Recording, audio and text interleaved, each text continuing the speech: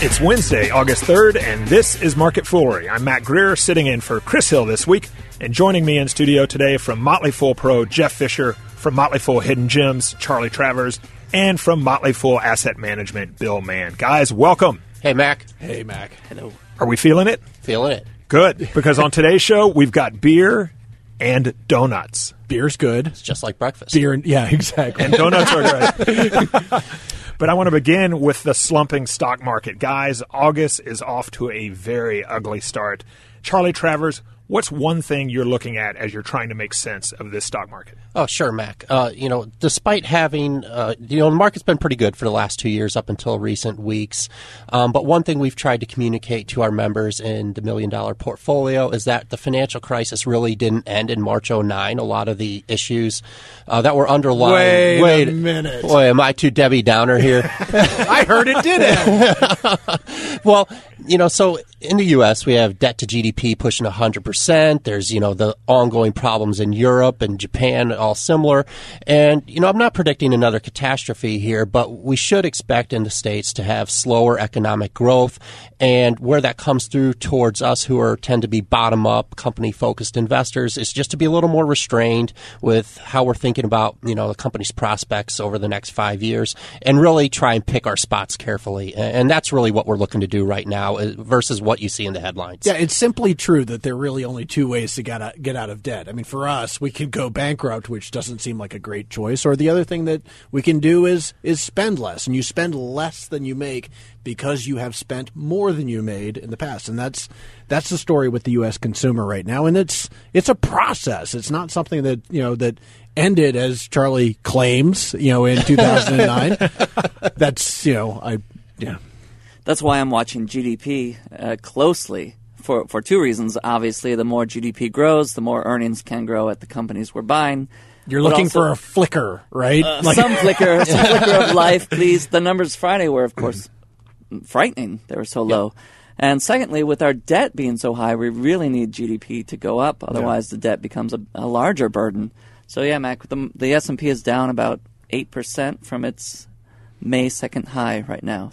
But it's been a rocky ride to get there. See, the interesting thing to me, though, is that the area where we have seen the most bargains this year has been in large cap American companies. So the fact that the S&P is down, I mean, if you compare it to the NASDAQ and the Russell's been horrifying, and the Russell's a small cap index, and that's been the area where people are just getting crunched. The counterpoint to that is we've made a killing holding small caps over the last year. Yeah, and you get a point of how long can you play that game before you get a little too nervous. No, that's exactly. Well, yeah, I mean I think that's a very valid point. Is that people they tend to focus on what happened yesterday and what happened today. It has been an astounding run against a pretty scary backdrop. So right, I mean, keep it in perspective. Huh? Keep it in perspective, and as we've seen, now is the time when people are afraid, and now is the time that it's been proven over time. Now's the time when you got to start getting interested in buying stocks. Okay, guys, on yesterday's show, Bill and Tim talked a little about how Walmart wasn't getting a lot of respect. So I want to name some names here and bring it to the individual company level. Jeff, what's one stock that you think is either underappreciated or unloved? Another large name we all know, and I've talked about it before, it's Intel. At today's price, it trades at about 9.9 times earnings.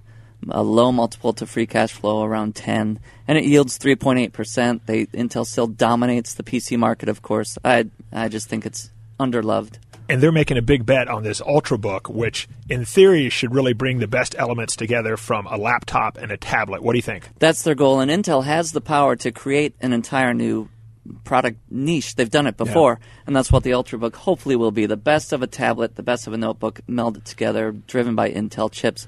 But look, the mobile market for Intel is all upside. They have very little share there, so it's all upside, and they're going to get into that market as the years go on. Yeah, with a company like Intel, and I think about a lot of the large cap tech companies, the bet isn't that it's trading at 9 times free cash flow. The bet is that they get that right. And what you're having the ability to do now is make an investment with none of that baked in. Mm-hmm. So all they have to do, I mean, to me, the thesis of Intel is, do they get the Ultrabook right?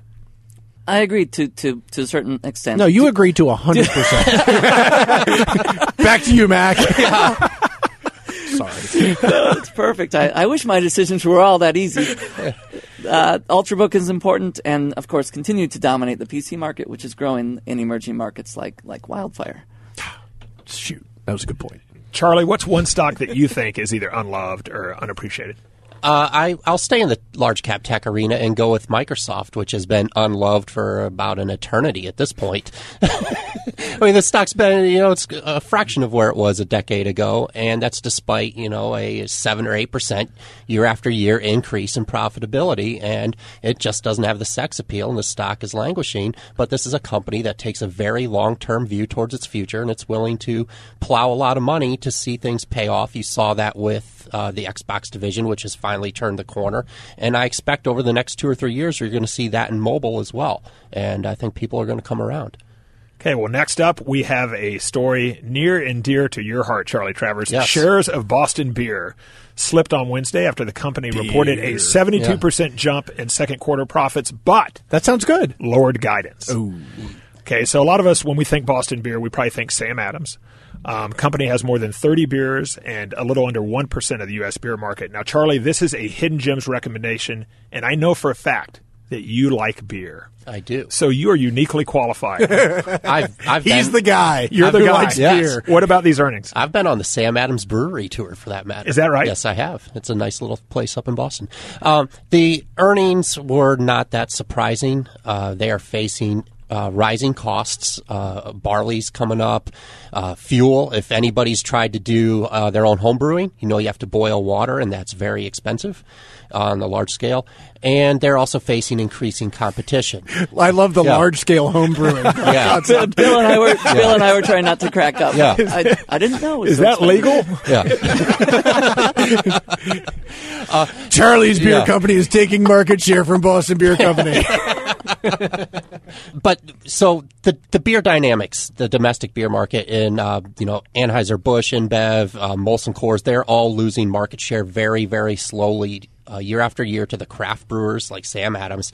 And what that does is bring in competition. So you see like Molson Coors with their Blue Moon and their Leinenkugels coming after this kind of market, along with all the private companies, that we know and love, like Bell's and Allagash and Rogue. And so what happens is Sam Adams' costs are going up because they're hiring more sales force and increasing the advertising, and that's really what's underlying the earnings drop that they are guiding for this year. And to what extent do you think Boston Beer is part of this Whole Foods economy that just seems impervious and immune to any consumer downturn? Yesterday we were talking about the first downturn in consumer spending in almost 2 years, and yet you've still got these companies like Whole Foods that are just chugging along. Is Boston Beer one of those companies? Yeah, sure. Their revenue growth throughout the financial crisis in 08 and 09 did slow, but the top line kept growing. They didn't take the dip that you saw with some of the, lower tier kind of brands. I mentioned Molson Coors earlier. They do mention high unemployment as affecting their sales, and their volumes are down. Sam Adams seems to be a little more impervious to that. You have a set of companies that generate supernormal profits and supernormal gross margins because they've got that level of loyalty from their customers, so they can charge a little more. And I think Boston Beer Company is definitively on that list. Favorite beers, Jeff? I'm a snob. I'm kind of a martini, Manhattan wine snob, and I'm sorry. I see the disappointment in your eyes. Wow! You just crushed that question. But if you have to drink a beer, that's right. Dos Equis, man. Yeah. I don't often drink beer. Dos Equis may be good. Yeah. Corona. Yeah. Bill Mann, favorite beer? There's a brewery called Lagunitas, and they make a beer called Hairy Eyeball, which is spectacular. Hairy Eyeball. And what type of beer am I getting there? You're getting kind of a hoppy lager. I mean, it's very nice. Charlie, favorite beer? Their whole lineup actually is solid, but I'm going to give a shout out to the local microbrew from my hometown, St. Louis, Missouri, which would be Schlafly, and they've just started showing up here on the East Coast. My favorite would be a coffee stout. It's their Caldy coffee stout. Schlafly. These has to be from St. Louis. I mean, that's such a St. Louis name. Yeah. Two great names, Hairy Eyeball and Schlafly. Yes. Okay, and finally, what have you done for me lately? Dunkin' Brands, parent company of Dunkin' Donuts and Baskin-Robbins, had a very hot IPO last week, but this week, well, not so hot. Shares fell on Wednesday after the company reported a 1% decline in quarterly profit. Jeff, some interesting same-store sales numbers here. Same-store sales overall up 3.2%. For Dunkin' Donuts, they were up 3.8%, but for Baskin-Robbins, same-store sales fell 2.8%. So is this all about the donuts here? That's right. You know, it's funny, Wall Street Journal called the earnings blah in their headline. I've never seen them use that word before.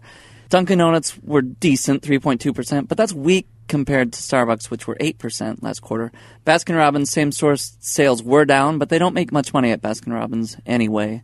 Overall, it was a mediocre showing. Yeah, for it's a Dunkin' Donuts. franchise model, so a lot of those numbers on a quarter-to-quarter basis are a little bit squishy. And remember, this is the first reporting period for them as a public company, and so there's some costs of going public. And they make almost 80% of their revenue from franchise fees and rental income. So it isn't so much about the product they're selling; it's about number of locations.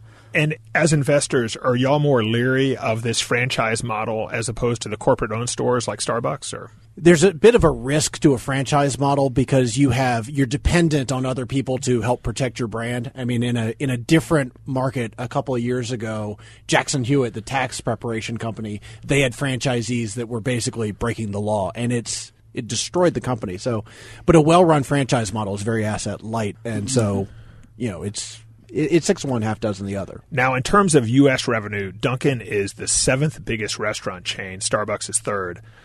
Last year, Jeff, I was surprised to read this stat, that Dunkin' Donuts opened more new locations in the U.S. than any restaurant except Subway.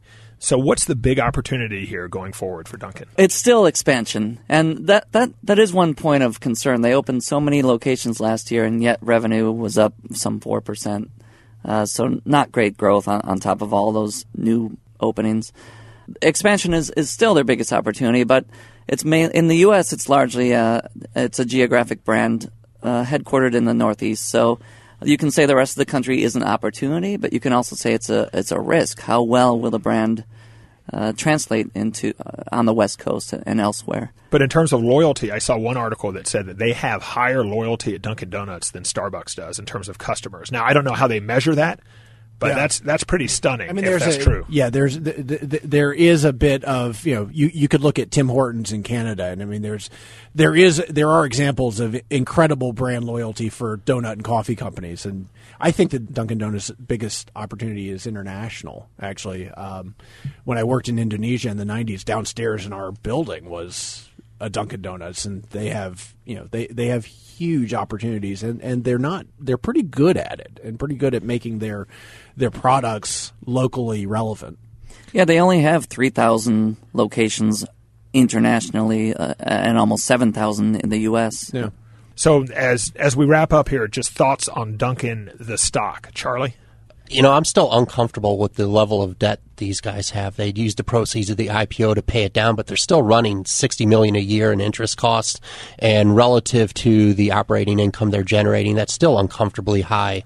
I'd like to see them delever a little bit more, or the stock price come down. Especially for a franchise company. I mean, the benefit of being a franchise company is that you should be asset light. And absolutely. You would also think they would be debt light. So we don't tend to really focus on companies until they've been public for a little bit, because there really is a change in how they operate. And, until they've done it for a year or so, I just, we just tend to ignore them. Keep your powder dry, huh? Yeah, I mean, because they change. I mean, when you suddenly have to report on a quarter-by-quarter basis, you just don't really know how a management's incentives and how they operate is going to change, being observed that way. Jeff, thoughts on the stock? I'm with Charlie and Bill. I would wait at the very least. I don't view Dunkin' Donuts, you mentioned customer loyalty is high, but I just don't view them as a stellar brand. I'd rather own Starbucks the next 10 years. Those are fighting words when Chris gets back. Wow. Oh, I know. Chris loves them, but yeah. Okay, so there you have it. Well, now for a shameless promo. We were talking about Dunkin's IPO last week. Well, this week you can get a brand new free investment report from the Motley Fool called The Hottest IPO of 2011. Not the coldest, the hottest, guys. And we're not talking LinkedIn or Zillow or one of those other IPOs we've made fun of. It's Dunkin' Donuts. Just don't give it away. It's not Dunkin' Donuts. Just go to hotipo.fool.com. Jeff Fisher from Motley Fool Pro, Charlie Travers from Hidden Gems, and Bill Mann from Motley Fool Asset Management. Guys, thanks for being here. Thanks, Matt. Thank you. As always, people on this program may have interest in the stocks they talk about, and the Motley Fool may have formal recommendations for or against, so please don't buy or sell stocks based solely on what you hear. That's it for this edition of Market Foolery. I'm Matt Greer, and we will see you on Thursday.